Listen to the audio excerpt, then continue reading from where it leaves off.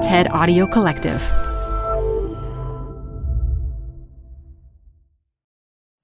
Thank you to Target for sponsoring this episode. I actually still have sperm left. I got pregnant on the first pregnancy, and my ex-wife got pregnant, so I have a lot of sperm left. It's excellent sperm. From the TED Audio Collective, this is Design Matters with Debbie Millman. For 18 years, Debbie Millman has been talking with designers and other creative people about what they do, how they got to be who they are, and what they're thinking about and working on. On this episode, Kara Swisher talks about her career in journalism covering tech moguls and about her sperm. I bought it for cheap, and now I can sell it for a lot. It was very inexpensive way back when because no lesbians were having children. There's another podcast you might enjoy. It's called Am I Normal from the TED Audio Collective. It's back with a new mini-series all about the stories behind the statistics. What does adulthood mean in a place where more than 3/4 of people between ages 18 and 35 live with their parents? What defines joy when you live in one of the top-ranked countries for happiness? Hear from the people that make up every interesting data point. Listen to Am I Normal wherever you get your podcasts. Hey, listener, a quick favor. We are conducting an audience survey, and we'd be really grateful if you could take just a few minutes to respond. Please visit survey.prx.org/designmatters to take the survey today. That's survey.prx.org/designmatters. Thanks. This interview of Kara Swisher is part of the Design Matters Live Tour presented in Washington, D.C. on September 20th, 2023 by On Air. Debbie was joined on stage to conduct the interview by Roxane Gay, who introduced Kara Swisher.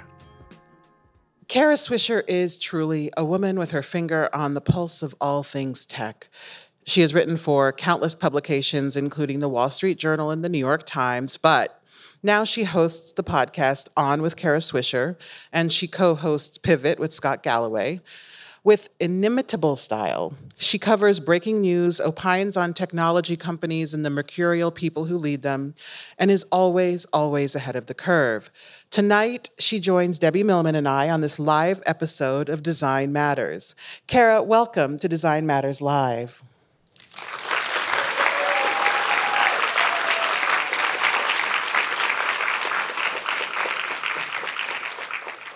Hello, Kara. Hey, they totally all saw us come in on the side, so Yes. I know. The secret's out. We were like, wow, that's an anticlimax. Kara, I think that you might enjoy this first question. Sure, I might. You might, given the conversation we were having backstage about cars. Yes.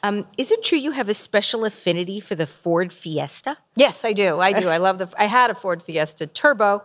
Let me just say, people made fun of me, and then I took them in it, which was a very different experience. It was also a manual. I drive manual when I drove gas cars, and I love manuals. My 12th grade boyfriend taught me. That was a long time ago. Taught me how to drive a manual, and I love it. And I love driving it in San Francisco down hills, and I'd pretend I was going backwards with my kids, and they'd be like, "Mom, stop!" But then I did it anyway. And then I've since I have now a Chevy Bolt. In my ongoing series of sexy cars, I have a Chevy Bolt and a Kia Sorento. So I am one hot lady. Good logo on the Kia. Yeah. Nice new logo. I love my Kia. It's Love a that hybrid. one. It's nice. It's good. Kara, It has 3 seats, 3 sets of seats. Oh, I always enjoy a third row for You know what? activities. Yeah, I have Just saying. I have 4 kids, so I need it. So yeah. when your dad was 34 years old, he died from complications of a brain aneurysm. Yes. He was fresh out of the Navy. He had 3 kids. He and your mom had purchased their first house. He had landed a job as the head of anesthesia at Brooklyn Jewish Hospital. You were 5 years old. Indeed. And have said that his sudden death has informed everything you've done since. Yes. And I'm wondering in what way? Well, in every way. I think when your parent dies at a young age, there's a great book, I think it's by Irving Yalom or something, called The Loss That Is Forever. It's I love this book. A friend of mine's lost her daughter who has a young child, and I sent this to them or advised them to get it. and it was, when your parent dies at a young age, it's as if half your friends have died, right? Because that is your touch point at that age. And at that time, when it happens, it's devastating, but you get through it. You do. You just do. And so a lot of things don't matter as much because you realize, one, you get a sense of mortality at a very early age. And two is you can survive a lot of stuff, and a lot of people have gone through worse things, but it certainly was tough. And it was accompanied by the fact that my mom married someone who wasn't very nice. My father was incredibly kind. So I felt like, I was essentially living Cinderella or something. Like it was like that. And so it makes you think every time.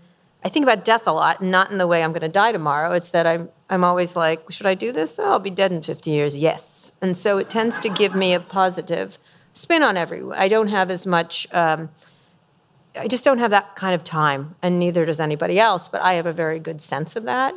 The other thing is when I had my first child, who's now 21, I have right now also a 4-year-old, someone about to turn 4, daughter, and a son who's about to turn 2. And when my oldest, who's now 21, turned 5, I realized the devastation because we were I'm incredibly close to my 2-year-old, like knows me well, walks home, hi mama, and hugs me, and it just informed everything. So I think it made me bolder and highly functional, I would say. Highly functional. And my brothers are highly functional. So it's not great, but that's not a great way to learn that. But you've noted that when you survive something that awful, very little is going to bother you over the course of the rest of your life. And it seems like that has held true this many years later. And so why do you think that holds true for so long? And do you ever foresee that changing, where things might start to rock your world again? Well, only around my kids, I think. Mm-hmm. That's the only time I get panicked about something happening to them and traveling. That's the only thing I think. I think I had kids because I didn't want to become one of those people that nothing bothers, right? Yeah. And I think probably a lot of my earlier relationships, I was like, we break up, oh well. So what? You know what I mean? You get like that. Yeah, perspective. It'll be fine. Everything will be fine. I'll be fine. And I think having kids does give you a sense of vulnerability that you can't avoid. Mm-hmm.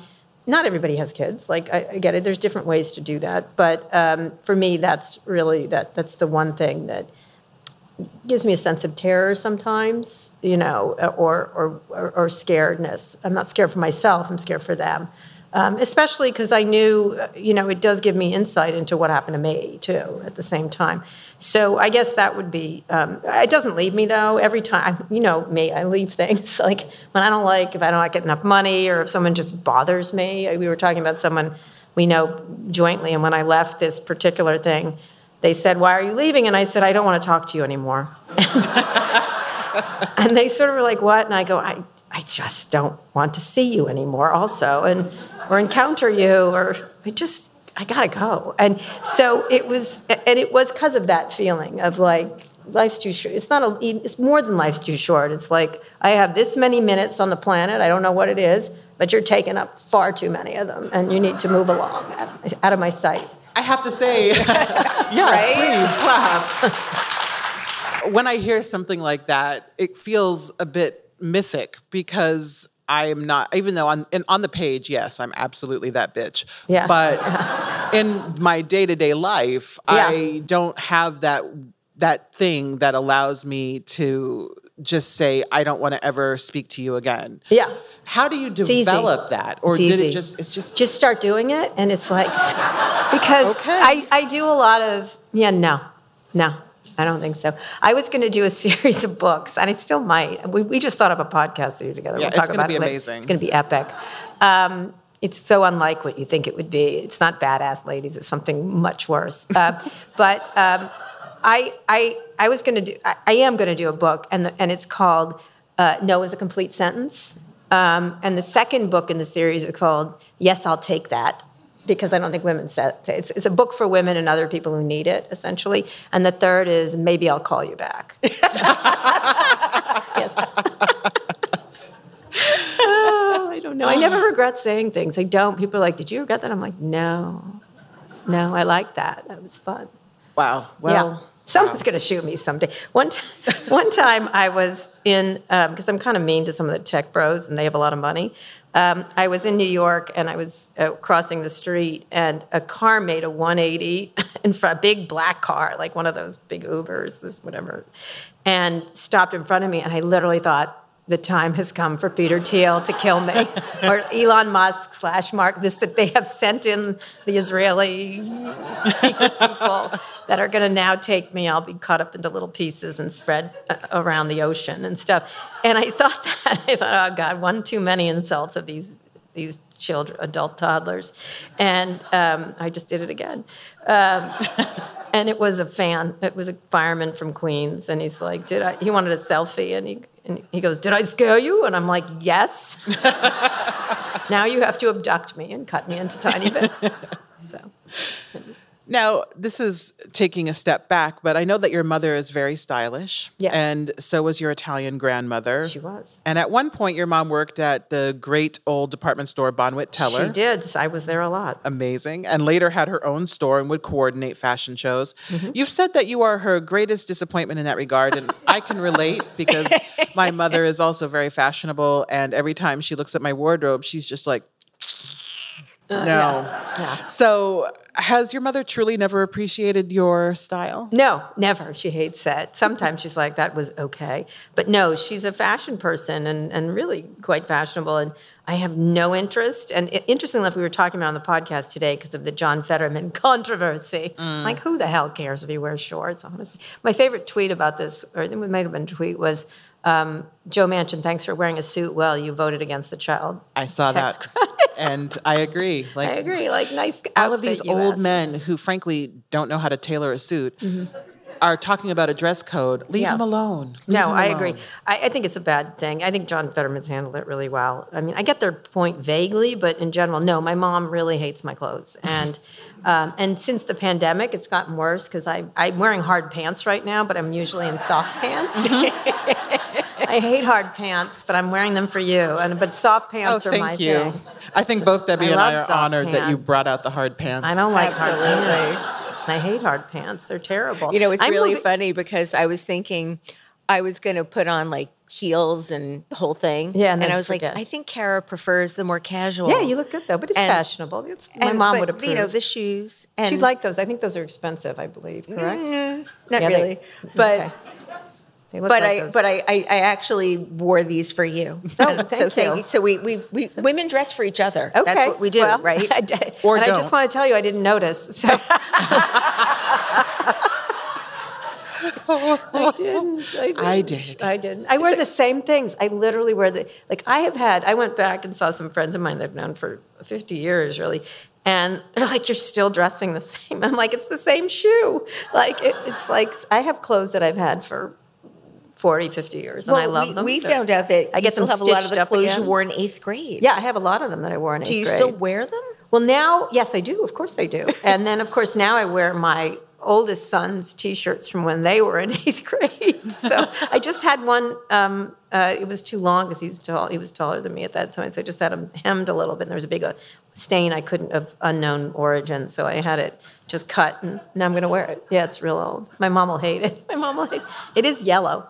That she likes the color. One time, it's an ongoing war, a fashion war with her. But one time she buys me clothes all the time. To this day, I'm like, there's got to be an end to this. What kind of things does she buy you? Oh, like expensive clothes, like, you know, whatever happens to, just very expensive fashion-forward clothes. And I'm literally like, have you met me? Never. But one time she bought me something that was yellow, and I don't like the color yellow. I don't like wearing it. I mean, it's fine as a color, but I don't want to wear it. And she goes, I bought you this, and I go, Mom, I hate the color yellow. And she goes, no, you don't. Like, that's our relationship that's our entire relationship right there. Tell Kara and the audience. She's going to listen to this, and she's like, stop talking about me. I said, at least I didn't talk about your ridiculous obsession with Fox News. Ooh. Well, let's. I think you should share with Kara and the audience the conversation you had with your mom last night. For Christ's sake. Well, Susan brought up the book, so you might as well. So my mom is I love her. We talk every day. She's very special. She's Haitian and she's 74 and she just does not give a fuck about anything. She will say whatever she wants to say. And this is not like an elderly thing. This is just who she is. She's always been this person. And I was like, yeah, I was telling her about some good news about a movie I wrote that's actually going to get made.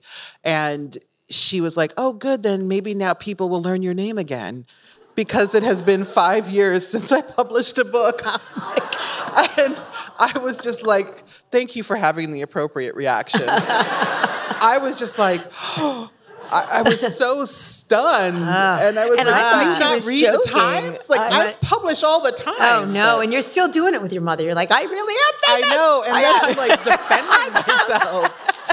And the thing is, she comes up with us to my events all the time. And so it's so funny. And then my dad will be like, you know, Roxanne, I saw a bad feminist in the store and I would like to see something else next to it.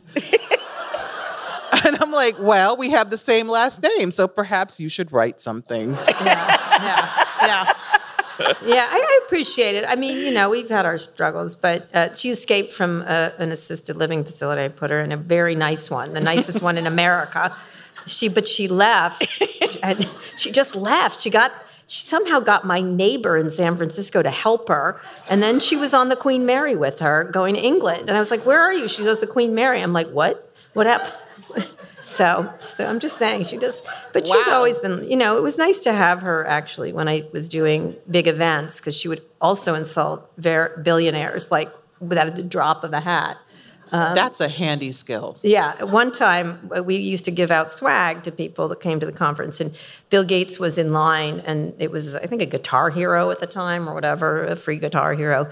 And my mom helped give stuff out. I used to make her work for showing up because she got to stay in the nice hotel rooms. And she looked at him and she goes, can't you afford this on your own? And then one time, the guy of Intel with Andy Grove, he goes, I am Andy Grove. I created Intel. She goes, never heard of you.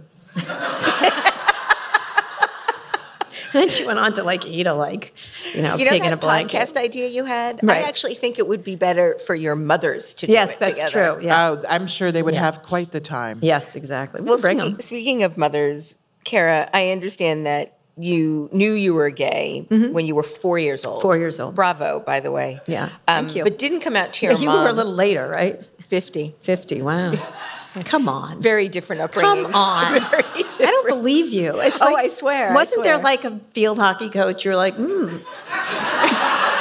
Oh, well, I mean, I think she'll admit she came out at 50, but I dabbled pre-50. Yeah. I call it dabbling. I Right. dabbled. But yeah, and I mean, you and I have Okay. the same age, so I Yeah. think you know how it was sometimes scary to... no. No?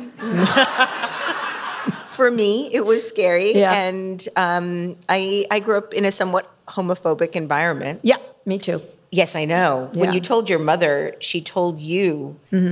Well, you said that you told her in a spectacular way over the phone. Yes, I I did. want to know what that spectacular Okay. way was. But at that point, she told you she would never speak to you again Yeah. and then wouldn't stop speaking to you for the rest of your life. Yes, exactly. I knew it was an empty threat. She's full of empty threats. So that's why I'm like, yeah, whatever, sure. So what spectacular way did you tell her? You know, I always said she every now and then, and I think I'm going to forgive her, but because, you know, people grow up, you know, you have to at some point say, okay, this is how they grew up. Although my grandmother was fantastic. She's like, yeah, I knew. Like that. And then she was like, yeah, whatever. And then I was going out with someone and she's like, she's too pretty for you. My grandmother said that. And I was like, you know, she is. Yeah, that's fair. That's but what fair. about the boy in 12th grade? He was a nice guy. He's a good guy, actually. And I had a lot of boyfriends, actually. You know, what happened was she'd say little things like, if you were gay, I won't speak to you. That was the kind, you know, that kind. I was like, okay, got it. And I always promised if she said it to me, asked me directly, I would answer directly. And I was going to dinner with someone, I think it was 22 years old or something, with the person I was seeing at the time. And we were just going out to dinner for my birthday. And she's like, what are you doing for your birthday? I said, I'm going out with this woman. And she goes, alone? And I go, yeah, that's right. this is this phone call. You can hear that. Like, and she goes, it's almost like you're going out. That's what she said. Like, you're going out with her. And I go, Mom, you have won the Chrysler Cordoba. You finally had the guts to ask the question you've always wanted to ask and you've been spinning around. You win. Fantastic. And then she said the most horrible things to me. It was terrible. And said she wouldn't speak to me and this and that. And I had to go up to New York for a family thing that weekend, which was really uncomfortable. And what happened is, it's an Italian family, so there's a lot of strategy going on with this group of people. And so I immediately called my brothers, my grandmother. I got everyone in line on my side, and she was too late. I was too fast with the phone. And so I went up, and I had to see her, and she tried everything. Like, you don't like men. I'm like, I love my brothers. I've had boyfriends. I like men. You know, why would I, you know, there's an old joke, you know, lesbians don't hate men. They don't have to sleep with them. And I said that joke. She didn't like that. It didn't go over well.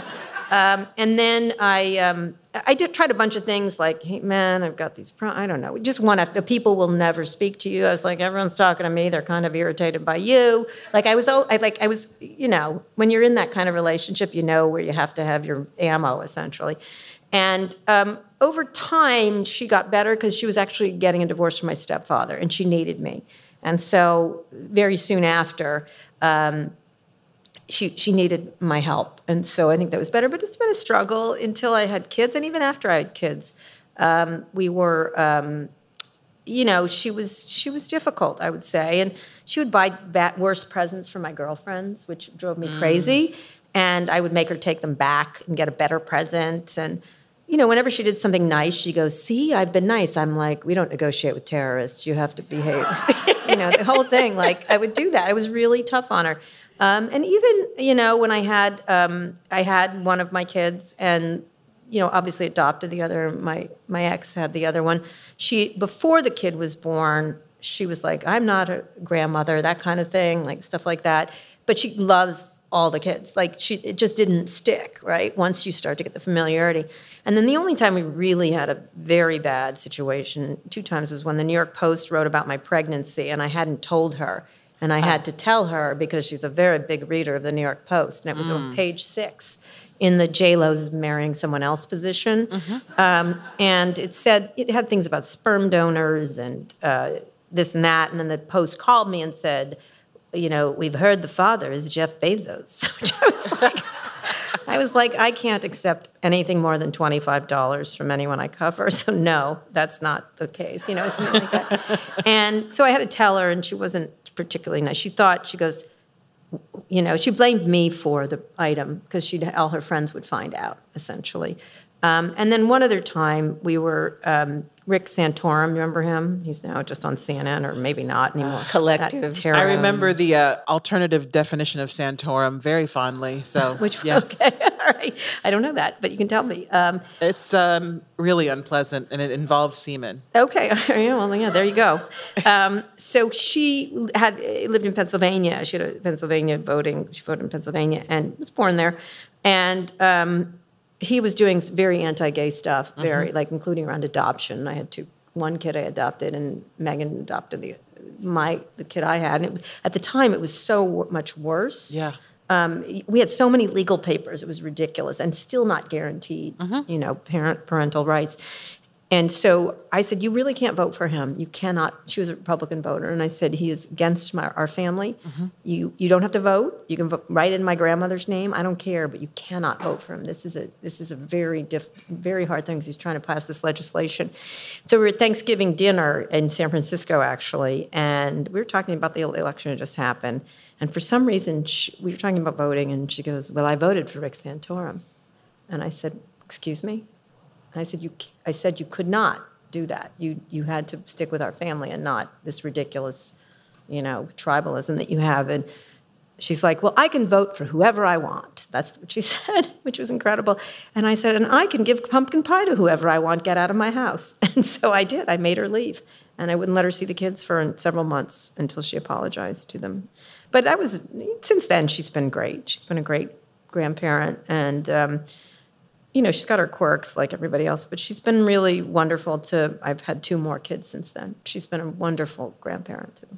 And speaking of grandparents, your grandmother was one of your favorite people. My favorite person. And you said that she was encouraging of your confidence. You've said it delighted her when you were yourself. How did that help you to stay confident, especially as a woman, as a gay woman, growing up in a world where women are often told, as you well know, to make ourselves smaller?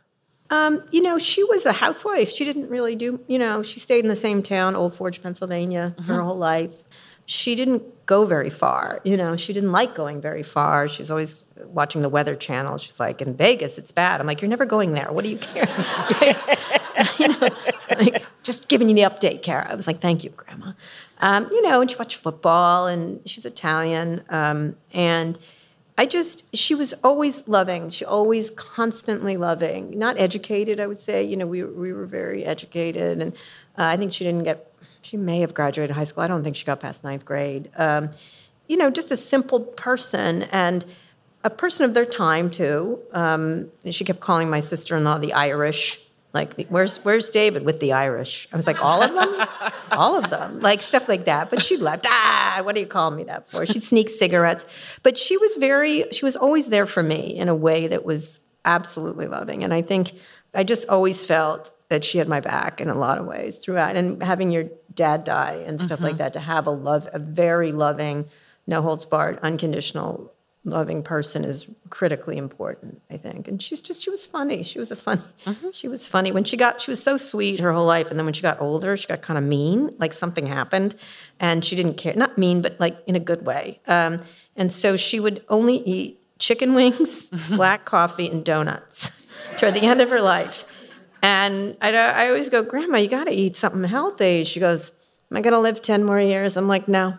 And she goes, I'm going to eat my donuts. And I'm like, okay, fair. And when she died, we put, they have an open casket. Italians love to do an open casket, which I don't love. But we put a chicken wing under her knee, wrapped. Her cousin did it, so she couldn't reach it. So it's there now. So if you want to go get something to eat. She's above ground, so it probably is just a little desiccated. Wow. Yeah, I know. I know, right? It was fantastic. I was like, so good. We have good funerals. We put the fun in funerals, our family. Kara, I have one more question for you about your this early is a lot. years. What is this, therapy? In addition to running the playground, I understand you were the you've done a lot of research headmaster here. Okay, of the playground. Yes, I was. Once in elementary school, you were assigned some reading in class, and then you stood up and declared, I've already read this and I'm bored, so I'm leaving. That is correct. Which you did. Yes, I did. You've always been this version of Kara Swisher. Exactly. This is who you are. But I had already read it. I was bored and I left. I think that's fair. Where'd you go? I just went and found another book and stuff. I don't know. The Mrs. Jonathan was like, she didn't, at this point, she's like, it's Kara. She's right. She read it. She's bored. Get her another book. And so I read early. I was considered very, very smart at a young age, one of those kids. And then everyone caught up to me. I didn't stay that way, unfortunately. But I was good at math. I was good at reading and stuff like that. And so I just was like that. My nickname among my family members, my Italian family members, was Tempesta, which I thought was good, but insulting too. Like that's what they would, call a girl who knew what they wanted. That's so. Yeah. Have you felt you've always known what you've wanted? Yeah. Yeah. I'm sorry. I know I should be like, no, I regret this. Well, I know that you did want to work in the CIA. And in fact, you declared that you would have been as good as Claire Danes in Homeland. Yes. But with 100% less mental illness. Yes. Now, as charming as that was, yeah. Was being gay the only thing that stopped you from applying? Yes. Yeah, it was interesting. It was so interesting because I went to a wedding this weekend of people I've gone to school with since 6th grade, and one of the teachers was there, and they said, "Oh, you used to tell me you were going to be really famous someday." Like you didn't know what it was, but I really did want to serve. My dad was in the Navy. I did want to go into the military. I have a patriotic streak. A lot of my family on that side is in the military. And I thought it was important. I don't know why, I just did. And maybe because of my dad or something. And I couldn't go into that because of Don't Ask, Don't Tell at the time. Thank you, Bill Clinton. Appreciate that. So that was a problem for me. So I couldn't do ROTC. I couldn't do early, I couldn't go to West Point, whatever. I was going to probably go in the Navy.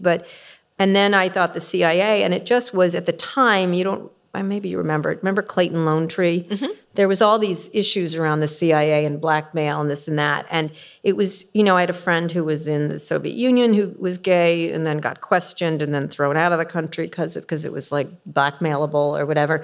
And so I didn't want to have those conversations. And so it didn't feel open to me without being closeted. And I have a real problem with the closet. I just think it's such a nasty, toxic place. Mm-hmm. I hated it. I think we all were in that, right? Well, that's what kept me from... Yeah. And so it was just, I can't believe we did. And like today, it's sort of like when I was with one of my sons when he was young and we ran into a payphone. One time, it was a dead payphone essentially.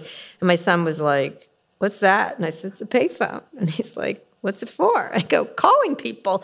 And he's like, "Well, how?" I go, "You put money in it and then you talk on it." And he went, "That's filthy." And I was like, "It is."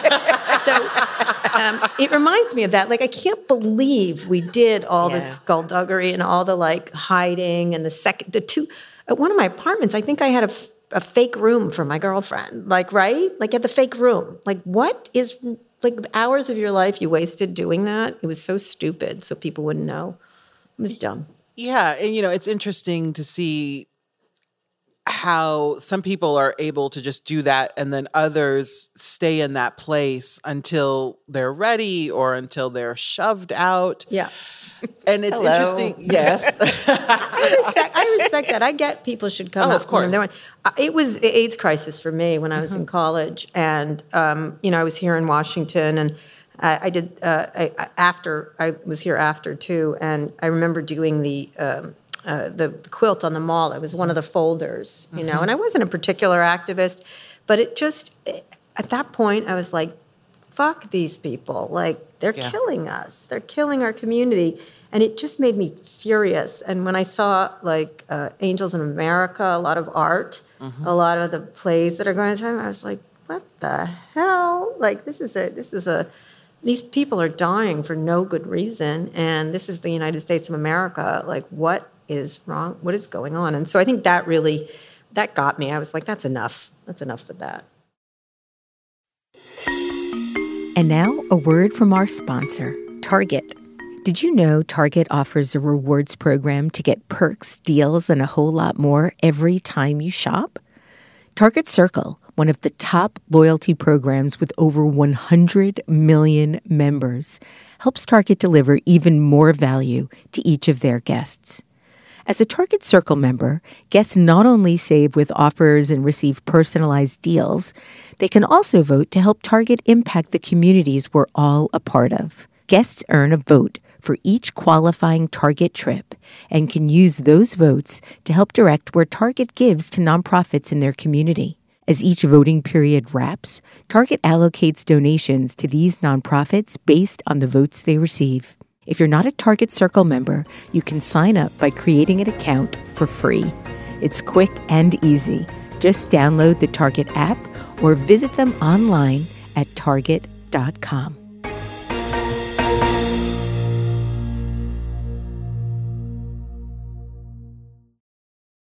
So you are out, you have seen the AIDS crisis during college, and I think for many of us that was formative. I went to school on the East Coast, and we would go to New York on the weekends, and ACT UP was very active at the time, and it was amazing to see that there was this way of fighting back and that there were people who were willing to tell those stories. After college, you ended up going to Columbia School of Journalism to get your master's degree. And you've said it was a waste of money, and I think most of us who have graduate degrees could probably say yes, 100%. Why did you think you needed a master's degree to get into journalism? Because I got job offers from cities I didn't want to live in as a gay person. You know what I mean? I didn't want to go to Alabama. I didn't want to go to most states. I felt unsafe. And I thought it would help me. I don't know why. It was stupid. If I had that money, if I go back in a time machine, I'd take that money, invest in Apple stock, and I'd own an island right now. Just seriously. I wonder how much it would have been worth. Oh, I know. You do? Yeah, Tell us. It's $60 million. It's some crazy amount of money. Then again, I've turned down jobs at every internet company, so I shouldn't. I've lost billions of dollars that are owed to me, Kara Swisher. But it was a waste of money. I just was stupid. I could have gone worked. Working is the best way to do well. Did you learn anything useful in grad school? No. Okay. When you first started as a journalist, you immediately started covering the internet. No, I did not. No, I was an intern. I actually delivered mail that was in college at the Washington Post. I worked my way up at the Washington Post from a news aide in the style section. I worked at the McLaughlin Group. You can read about it in my upcoming memoir. Yes. I worked at the City Paper here in Washington it was great when I was 22, 23. Worked in the McLaughlin Group, testified against him in a sexual harassment trial that he never paid for, but he's dead, so it's all good. Actually, you did say you were glad he died. I was thrilled. I think at one point I said to him, "You can't die soon enough." He thought that. It's like, I really hope you trip. I shouldn't say, I should say that. What the hell? Yeah, I worked my way up. As I filled in for people who were on maternity leave, and I started covering a family that some people may recall, the Haft family. They owned Crown Books Track Audio. He had a big pompadour. His son, a gray pompadour. His son had a brown pompadour. They were billionaires, and I started writing about their fights. It was sort of like King Lear here in Washington. Anyone who's of a certain age. Well, you wrote it like King. Yes, like I did. I wrote Lear. it like Shakespeare, and it got me very well known at the Post. So that was retail. I was covering retail. And I got so sick of them because they were really loathsome. The story was loathsome, and especially Herbert Haft himself. He's dead too. Good. And works for me. But he was terrible to his family. He was terrible to his wife. And it was one of those stories of people of so much means that all they could do and it was really borne by him in many ways. It was a great business story and everything else, and a great personal story. And I wanted to get off of this beat more than anything. And so, of all people, David Ignatius, who's now a columnist, was my boss in the business section. And I said, "You have to get me off this beat." And he said, "Well, there's this company out in Virginia called AOL, and you're a young person." Like I was the young person.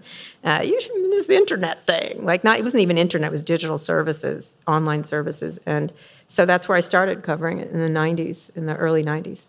But when you started doing that, you really felt that. Oh, immediately. Yeah. So what gave you the sense? I mean, there were a lot of journalists at the time that thought the internet was a Ponzi scheme. They did. You understood the transition between the telegraph and radio and television. Yeah. What gave you that certainty that it was going to end up being what it ended up being? I had studied propaganda at Columbia, and also it was my piece that I wrote a paper on it, and also at Georgetown. I was at the Foreign Service School, and I was really interested in communications means. And the minute I saw it, I was like, "Oh, I see what this is. This is everything." And it was very easy to see that it was like the television, but it was supersized, And when you saw the Mosaic browser for the first time, and you could click on it and get any piece of information, and I say this in my memoir coming up, the thing that occurred to me at that moment was everything that can be digitized will be digitized. That was it. I was like, oh, and I downloaded a book, and there's a famous story of me downloading a book and messing up the thing, but I was like, oh, wow. And then I could see, because I wanted to be in military intelligence or CIA, I was going to do scenarios. And I was like, oh, this goes to this, and this goes to here, and this business will be over. And so I was at the Washington Post, and someone I have great regard for, Don Graham, was the owner at the time. Catherine Graham also, but she was older, and he was running it. And I was like, you are so fucked. I just saw it. I was like, there's going to be, it's not subscription because news will be free. This will be a problem. It'll collapse that business. Your classified business, which is shitty for customers and expensive, is over because this guy named Craig, who I just had dinner with the other night, actually. He goes, "I'm the guy with the list." I'm like, "Stop it. Stop that joke." But he does that he still does it to this day. But I can't believe he's doing that joke this many years later. It's okay. It's his thing. He's Craig of the list. But I did say stop it. And he's a lovely guy. He's actually given away a lot of money to journalism and all kinds of good causes. And so I saw that, and then I thought subscriptions, digital news, classifieds.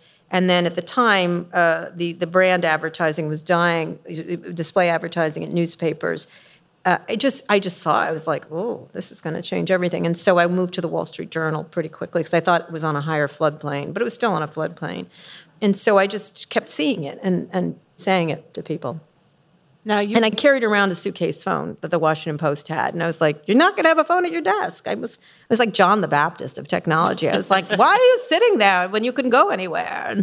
And they were like, get away, lady, with the suitcase phone, And then I had the big Gordon Gekko on. I'm like, no, it's littler. And they're like, that is a big fucking thing. I'm like, it's going to be even littler. It's going to be like Star Trek. And, I stood in line to see the StarTAC like an idiot. That was the flip phone, the first really impressive flip phone. And I just was like in love with it immediately. And you could just see it. Do you still have the same phone number you had back in the 90s? I have my phone number for a long time. When I moved to San Francisco, I have the same one, 97. I've had the same phone number since 97. Wow. Yeah. 93. 97, yeah. Well, of course, you know me. Yeah, that's true. Mm-hmm. That's true. You enjoy holding on to like these important things. Now, you've been doing this for like more than 30 years, and you've written for any number of publications. You've been talking to, for, and about these tech leaders, and many people in many publications refer to you as the most feared and the most liked journalist in tech. I'm not sure about the liked part, but okay. How do you walk that line? I don't think I'm feared. I think I'm you are. Okay. Yeah, you are. Whatever. I'm you not are. That scary. It's like, give me a break, you're being wonderful, and you are. I think wonderful, what I do, but I do think is I think I approach it like, no. I don't get that. Like, you know what I mean? I think a lot of people, you either in tech, have people who are fanboys, and there's tons of them, and they're all boys, let me just say. It's all boys, who just love it. Like, oh my God, Bill Gates, your giant brain is so astonishing. And he is smart. Like, okay, but come on. Like, there's a lot of advantages he had. And so, I approached it like, I don't get that. Like, explain it to me, like I'm an idiot kind of thing. And I also question them when, they sort of act like magicians and everyone reveres them. So you have that group, which is they can do no wrong, which I think went on for far too long. And then there's the people that are too snarky towards it, because I really think it's amazing. Technology has been astonishing over the past couple of decades. And just amazing. It's just amazing. And, I use an example in my upcoming book where I said, you don't want to be the person at Kitty Hawk. Like, they take off, they fly whatever amount of feet they fly. It's correct in the book. But they fly a certain amount and they land, and you go, well, they were supposed to do 15 feet and they did 13. Like, that's not the person. They flew. But Roxanne's mother would have done that. Yeah. They said 20 and they did 13. It's a failure. They flew. Like, that's I do have that great regard for tech in that, like the things it could do. And so I have a great hopefulness about tech as a tool and in good ways. And I am very aware of it as a weapon too. And so I think I did that. And I kept pointing out the weapon part. And especially when it got more weapony, I was like, just a second, misinformation, and things like that. And I would say it to them because I did have a lot of access, but I didn't do access journalism. Sometimes I did, but I tried not to. I tried to always sort of say what the problem was very clearly. And I think the confident people, like Steve Jobs, actually, he talked to me 8, 10, 12 times on stage, never did that with anyone else, along with Walt Mossberg. I think the smart people were able to, or adults, I say, were able to handle criticism. Not always. He could be super thin-skinned. And the children, the toddlers, were not. They threw fits when you didn't lick them up and down all day. Do you think... They like that. I'm sure they do. Not that there's anything wrong with that. I'm from San Francisco. It's fine. Do you think that the kinds of people who are succeeding in tech are changing from that sort of man-child or woman-child to a lesser extent? Into like smarter people who are perhaps genuinely more socially aware and understanding of the dangers of the weapon? No, I think we're in a very bad period. I mean, look who's the hero right now. Yeah, I know. And villain, Elon Musk. So someone I've interviewed more than anyone on the planet, actually. Someone I liked quite a bit, actually, and thought, God, at least he's doing interesting. Most people are doing like digital laundry services. Like they're like, I'm doing a digital. I'm like, oh my God, really? Like I couldn't think of anything less creative. And he was doing some really amazing, the electric vehicle stuff, the space stuff is really interesting and really important, I do think. Even some of his kind of wackier schemes, the Hyperloop and the boring and the Neuralink, interesting, like really interesting. And then, then there's this part of him that has now taken over his brain almost completely. Well, what happened? Why do you think it turned in this way? I'm not a psychiatrist. I think he's just turned. I don't know, turned bad, rancid. He had that part of his personality, juvenile memes and silliness. And I think he had a tough life growing up. That said, lots of people did. It's not an excuse. I was going to say. I think I just had a wrangle with Walter Isaacson about that. He likes to use Shakespearean. Well, he's a complex person. I'm like, maybe he's just an asshole. Like now he's well, he had a difficult childhood. I'm like, really? This is what we're going to, he has demons. So did Oprah. Yeah, exactly. Oprah, hello. Oprah's lovely, as far as I can tell. I think they've gotten worse because the money is so vast, and the people, their enablers, are so obsequious, and nobody tells them they're wrong. I was talking to Elon about Twitter. I thought maybe he could help it, right? Because it had all kinds of business issues, it had all kinds of management issues, and I had hopes that here's an interesting person who could maybe do something. And then the first thing he actually and I texted about it, and then he tweets the Paul Pelosi thing with and a bunch of things, and what had been a small part of his personality, I would say, which was a little dark, really got all of it. It just invaded his entire brain, it seems like. And, maybe he's being performative. I don't know. It seems like the act is going on for far too long. But my issue with people like that is the power they have. Not like, I'm not going to get tweaked because he decides Russell Brand needs defense, but okay, sure. Whatever. Of course he did. Of course he went to Russell Brand's defense. It's because of the power, and you saw that in the Starlink thing. That he didn't. Walter got it wrong. In fact, the story, I actually called Walter. I said, a Ukrainian defense official just came up to me at an embassy party and asked me to help geofence Crimea. And I was like, I felt like I was inappropriate for the person to be asking to do this, right? And I, at the same time, I wasn't talking to Elon at that time because we had a falling out over a number of things he was tweeting. But it was, the falling out we had was over the Starlink thing because I thought it was dangerous. I thought it was dangerous. And he's unaccounted, and he can decide what to do. I do blame our government and the Ukrainian government for not having options, but he was there with what they needed at the moment, which was very generous, actually. But now he just gets to decide, and and then he started sort of parroting what I felt were Putin talking points, which was, I mean, you can have your opinions about too much war, absolutely, but this is not a person you want to put in charge of anything like I agree. Now, is there a way to keep these kinds of billionaires in check? I mean, you mentioned the government is at fault, which for many things, but it seems like the more wealth these men mostly accumulate, the less. Are there any women in that? No, in that Mackenzie group? Bezos has some money because yes, but she seems to be willing to do a little bit of a lot of philanthropy. She has indeed. And so, what are the consequences of unchecked? It's not the innovation that I'm worried about, but the unchecked access, the unchecked power, making these rash decisions. People are unaccountable. It's the robber barons all over again. You know what I mean? I think it's these people who have unchecked power, unchecked, wealth that's beyond belief. It's crazy amounts of money. Influence over government, influence over governments. You saw Benjamin Netanyahu just sort of paid fealty to Elon to try to help him out of the anti-Semitism issue. Maybe don't say anti-Semitic things. That might work. The Prime Minister of Israel is helping him out of a jam. Are you kidding me? Are you kidding me? So he will go over there and invest, put a Tesla plant there or whatever they want.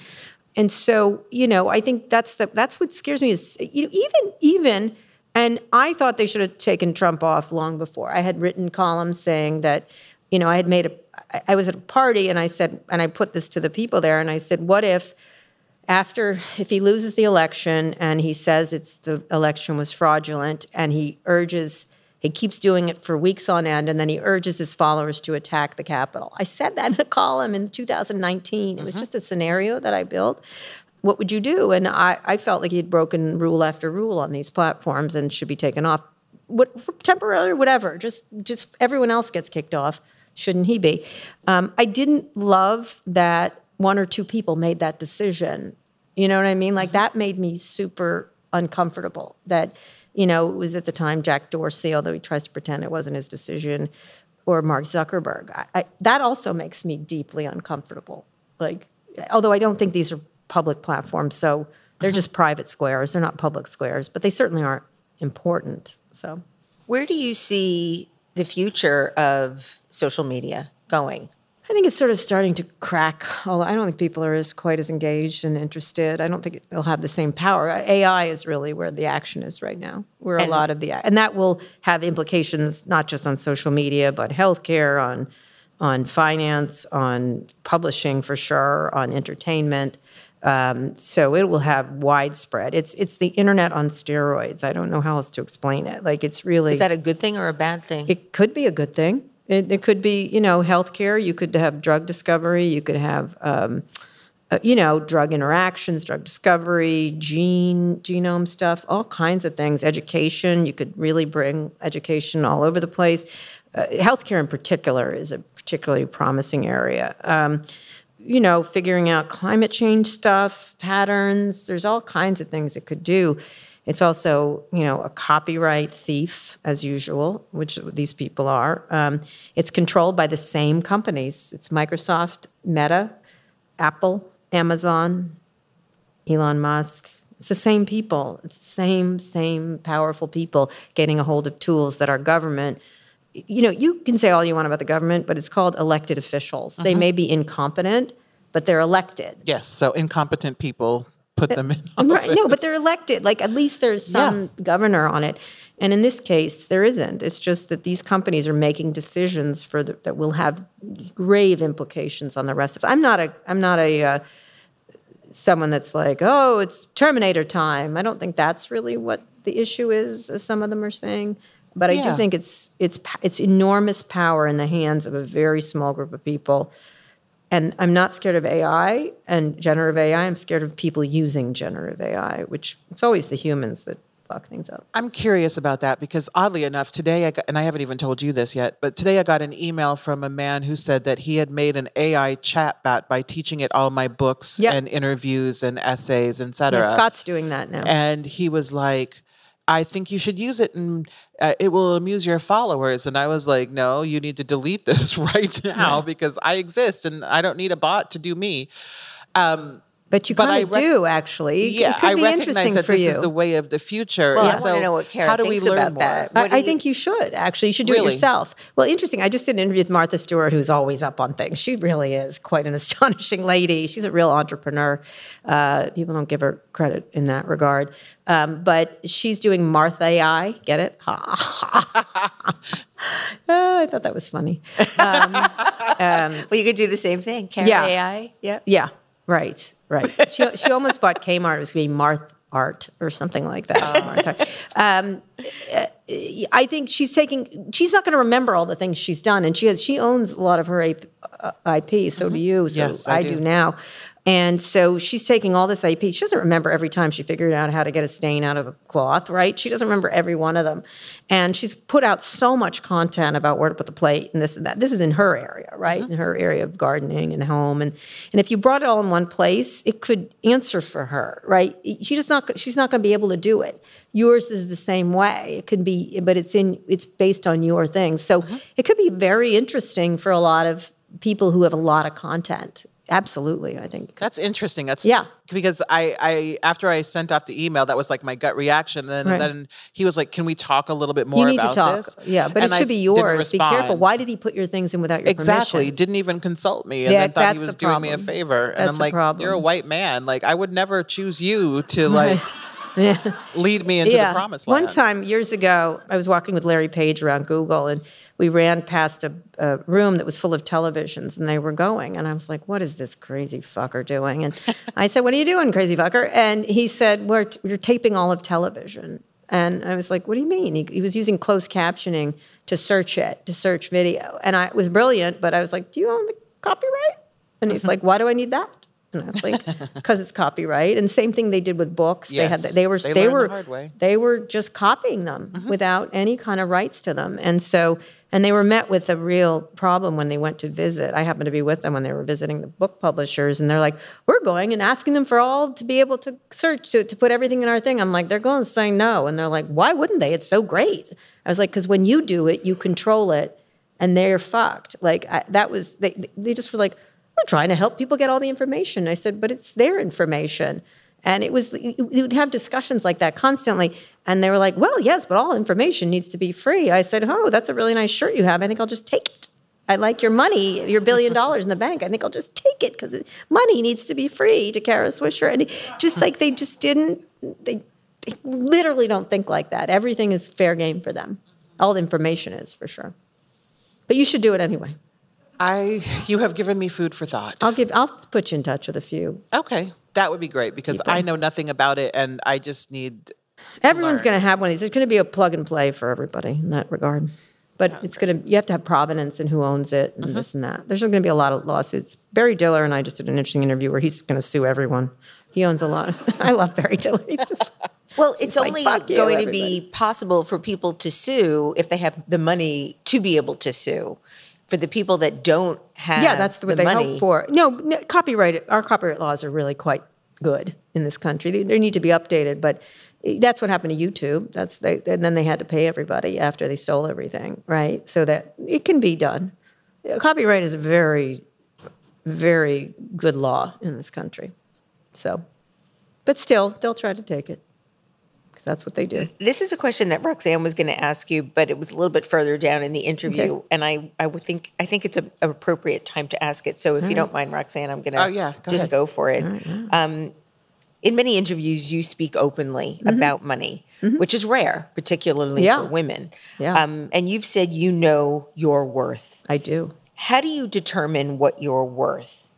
By knowing what your worth isn't, like knowing where your leverage is. I think about leverage a lot. One of the things that I always noticed was, especially women, as a boss, I noticed this, and as a person of myself trying to get money, women almost continually undervalued themselves, and men way overvalued themselves. There was one point where I was firing 2 different people, and one of them, we were going to give a severance, and it was a number, it's the same severance kind of thing, and it was generous, and the guy asked for double the severance, and I was like, I don't even want to give you this. No.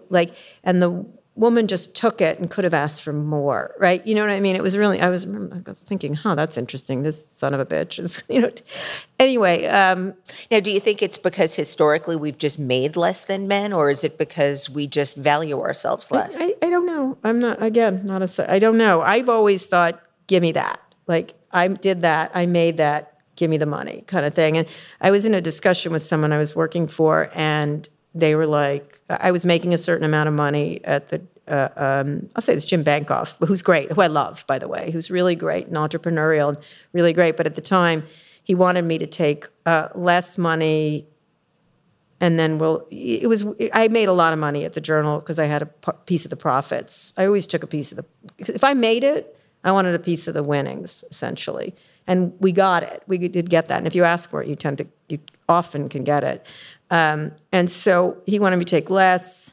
And at one point, and he's never done this again, he goes, just take more stock and less cash, and less guaranteed cash. And then, we'll go out, we'll be pals. I said, I don't need any fucking pals. I like you, but at this time, you're not my friend. So no, I would like the money, and then I will pay for drinks.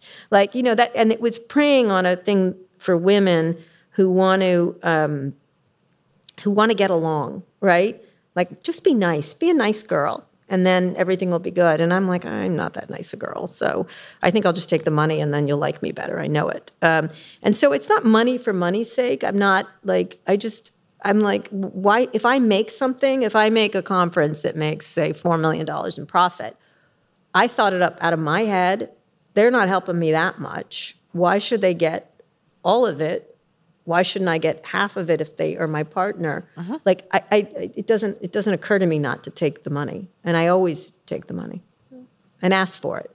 And I think people should. I don't know why. I think women don't. That's for sure. Quite a long time ago, I interviewed a designer and we were talking about money, and he said no matter what he's offered, he always asks for more. Yeah. And he always goes back and says, no matter what, even if it's a great offer, is there any more you can get? Yeah. And he always gets more. Yep. Always gets more. And I've told that to designers ever since. Like, this is something I'm he doing does. that right now. Yeah. I just got more. Yeah. Just, can you get me a little bit more? Sometimes, though, I don't. If I feel like it's fair, I don't like to be like, now give me triple. I don't think you have to be a jerk about it. Well, he always says just a little. Yeah, I just know what I can make. Like, if I make this much money, I will take this much. And I think then you have an incentive, then everyone's incentives are aligned. I like when incentives are aligned. I don't like, I had someone at one point, I was making tons of money for this particular entity, and you could see it there. It was coming in. Like, I could see it. And at one point, they're like, well, you're the most highly paid person here. I'm like, I don't give a fuck. I made the most money here. Like, give me the money. And so, I sometimes been in meetings where they're like trying to make me take less, and I just keep going, give me the money. Give me the money. I'm not leaving till you give me the money. So, or else I'll leave, and then I'll get more money somewhere else. Like, so I have the ability to do that now because I'm lucky, because I have a good career, but I don't know. People do, I don't know. I just want the money. So money's power, that's why. Because money is power. Before you got lucky, though, because everyone starts somewhere, were you still able to do this? Yes, to just I did that. I did that back then. Want? Yeah, when I was offered less. Although I just remembered $14,000 at City Paper. That was a shitty salary. But it was kind of okay for the time. What year was it? I made $16,000 at Cableview in 1983. Probably in that, no, a little later, maybe 86, something like that. Yeah. Yeah. It was like, it wasn't unfair for the moment. But what I do think is important is if you're an entrepreneur, just like, and this is what I've learned from the tech people, is if I make something, I want a piece of it, right? And I think too many people work for salaries. I think that's what it is. All people should be participating in the upside. That's what's happening in the UAW strike right now. They want to participate in the upside. Same thing in Hollywood. And if you make things, you should benefit from what you make, and you shouldn't just sit there. And especially if you're creative and entrepreneurial, you deserve that extra. If you create something out of nothing, you should benefit. And that's one thing I do love about the tech people. They make things, they take the windfall of it, and they take the risk. If things don't work, I'm perfectly willing not to take any, to not win. One time we were with I was with a very famous Hollywood producer who made hit shows, and Instagram had just sold for an enormous amount of money, and Kevin Systrom, another lovely guy, got $300 million, and Facebook stock, it's a lot more now, or something like that, some enormous amount of money, and he had just started the company like 3 days before, and so it was great. Good job, Kevin. And so this guy was like, why do you get so much? Why do you get so much? And I go, well, he owned it. He owned it. That's why. And then he sold it. And that's how he got so much. Like, it's not that hard, sir. And he's like, well, I make a lot of money. And I was like, no, I know how much you make. He was making shows for one of the networks.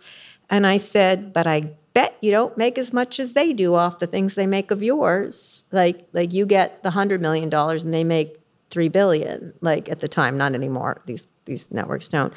I said, so you are really just a cheap date. I said this to him. And he's like, I make a lot of money. I said, I bet they sent the plane for you for the Emmys. Was that nice? Why don't you own your own plane? Like, that's the kind of things they did. Or you got the Oscar. Congratulations on the Oscar flowers. Or they did all this petting stuff of these people and then took most of the value out of it. And I was like, the reason this network is in the place it is because of you.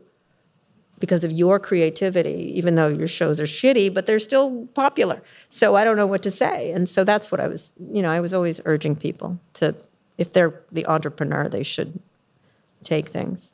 I think that's fair. Speaking of creative output, Debbie, I think we should ask about the memoir. The memoir. I do, but I just want to ask one more question about money. Money, you like money? Have you ever made a bad money decision or money decisions that you've regretted?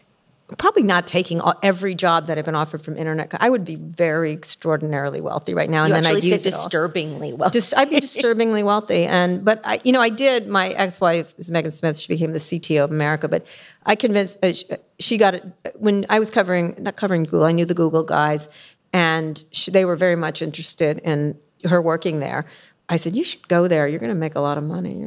Go there. And she did make an enormous amount of money, and not as much if she had gone when I told her to, but nonetheless, she made a lot of money. And then when we got divorced, I didn't take anything, like an idiot. I was such a bad gold digger. So yes, I don't regret that. No, she should have. She made it. It's her money. But I got a nice house out of it. But I did. It was my house. Well, didn't you get the house from the money that you got from your grandfather? Yes, I did. So then how did Well, I know, but we paid for it together. Whatever. You don't want to go into the details of my divorce. Thank you. But she has a lovely house here in Washington. I'll say that. I think about what would I have if I had said yes to AOL those many years ago. If I had said yes I had offered a job at Amazon. I was offered a job at early Facebook, early all of them, and I just was like, I just didn't want to work with them. I know it sounds dumb, but I was like, oh, do I have to look at you all day? Again, same thing. Now, I could be wrong about this, but sometimes I wish I had all that money so I could do political things But that's why I think you didn't take those jobs, because I do think, I don't want to. I liked what I was doing. Yeah, that's all. it just seems like there's a lot it more wasn't an integrity anti-thing. in what you were doing. I liked what I was doing. I liked, and that's the one thing is that whenever you do anything, you should like what you do. And when I don't like something, I quit. I think a lot of people stay in the same place because they think they have to. And most of us, especially in this room, are very lucky. They have a lot of choices. I'm fully aware that I have choices all the time. There's people around the world that have no choices whatsoever, all around the world. And it seems wrong if you have choices not to take them, especially when you're educated, you live in America, all kinds of things that you have advantages of. So I just can't do it. Just the same reason I had kids at in my late 50s was like, I want some more kids. That's what I want. And plus they'll be taking care of me when I'm super old. That's a good thing. Totally a reason. I'm sorry. I'll admit it. But I wanted to have kids. I love kids. Like everyone was like, really? And some mornings, like this morning, when they get up at 4:00, I'm like, what the hell did I do that? But otherwise, it's really something I want to do, so I'll do it. Am I right in thinking that during your interview with the astrologist Chani Nicholas, you said you wanted 7 children?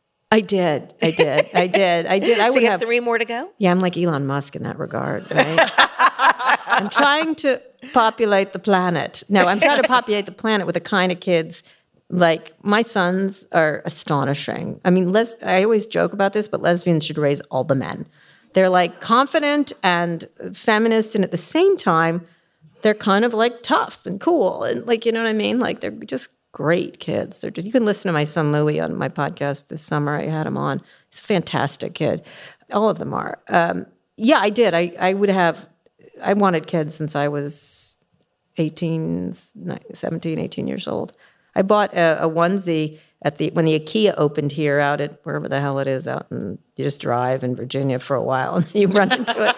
Where is it? It's in is it Potomac Mills. Potomac Mills. Oh my I God, should know they that put because an I IKEA covered at the Potomac opening. Mills? What Potomac Mills? I guess I covered that mall when I was with the Post. But I bought a little onesie that all my kids have worn when I was 18 years old, which is incredible. Wow. Yeah, I love kids. I think it's great. I think they're great. I know you're not supposed to have more than whatever. I'm making up for everybody else because nobody else is having kids. So, and I joke, I have a stupid gay joke, but I'm like, I'm building the militia Etheridge. So I had an argument. It's that idiot J.D. Vance, who I'm so glad Mitt Romney also agrees with me about. He started strafing me on Twitter, which I was like, don't you have a Senate campaign to run, you dumbass? And I knew him before he was this version of this. He was just a tech person with Steve Case. And his book was interesting. His book was interesting. And he insulted me about how liberals don't like the future. And so I tweeted back, I go, I have double the kids you have. And so first, what's the problem with your life and your wife? 2, I believe in the future twice as much as you do. So get on it, JD. Let's start to have some kids if you really believe in the future. It's so ridiculously Let's get busy, insulting. Roxanne. I mean, you having I've been kids? trying. We are. And somehow I haven't impregnated you yet. But You know, Lord knows I put in the effort. you don't need that anymore. No, we don't. No. I think I we actually both... still have sperm left. I got pregnant on the first pregnancy, and my ex-wife got pregnant, so I have a lot of sperm left. It's Wow. excellent sperm. This Apparently. is going in places I never expected. Just telling Neither you. would have I. You know, first time ever bought it we've for discussed cheap. this on a podcast that I have done. I bought it for cheap, and now I can sell it for a lot. It was very inexpensive way back when because no lesbians were having children. And now But all of them are. I could sell it at a great profit, for example. Yeah. I'd give it Especially, to you. because you have examples. I would look give it what to it you. makes. Yeah, look what it makes. They're handsome and they're fantastic. Lesbians, I sat in the sperm clinics. You can't figure, I had a no donor, and I shouldn't have done this, but I sat in the lobby there, just looking at the men come in, and they were all California 10s, every one of them. And I thought, of course, they're vain, and they think they should go on. That's what I thought. Oh, yeah, this is what's happening here. And I thought, fine, I'll take that. So Yeah, I mean, a California 10 is really high. Yeah. So that's I have appealing. a son that is 6'4", almost 6'5", so here I am at 5'2", so it's fine. It works out. Works out. All right, let's talk about your memoir But before again, you we can have open the it. sperm if you want it. Okay. I mean, we will have a little discussion and find have- You a all uterus. heard it here first. Anything have a can and lot. will happen in live radio. I have a lot. It's in a cryo, whatever the fuck, in California. I pay $300 a year, and I can't stop paying $300 a year for it. That's so. interesting that you're holding on to I don't it. know. I shouldn't. She wants 7 children, Roxanne. That's true. And so TikTok. Did you just say TikTok? I did. You know, we have one last question. All right. With your memoir coming out, it's Yeah. called Burn Book, A Tech Love Story. Yes. And so I'm curious because you've also said that you hate the people that you write about. I don't hate all of them. So how do you balance hating them and then wanting to write a memoir? Hate's a strong word. I'm tired of writing Tired about of a them? lot of them, and I'm very disappointed. It's a book about a love gone wrong, I guess. That's what I would say. You know, when you see someone that you loved turn in a way. Some people, I do have a whole chapter. There are people I like. Okay. And then I write a whole chapter about people I like a lot. And most of them act like adults and are really trying hard. I happen to like Sam Altman, who's doing a lot of this AI. I think he's a really thoughtful person. I've known him for a long, long time, and I think a lot of him. I like Reid Hoffman, another person very involved in AI. I very much like Tim Cook. I like Satya Nadella. There's all kinds of people I like. I mean, they're not my friends, but you know what I mean? Yeah, I definitely. I don't have a problem with their personal lives. And we disagree, but it's fine. They're adults. But it's a lot of like what happened to these people. They started off with these great hopes and dreams of connecting the world with each other, and instead, you know, I can't say what the first line of the book is. When you read it, you'll understand. It's a story of heartbreak, is what it is. But it's funny. It's really funny. Good. Yeah. Well, I think we all look forward to it. Yeah. In March 24? March, yeah. Well, once the book is out, I'd love to talk to you more about it and have Yes. another conversation. Yeah, it's good. You'll like it. It's really fun. It's a can't little wait. bit different than Walter Isaacson's book. So Oh, good. Walter. Kara Swisher. Roxanne Gay. Deborah Millman.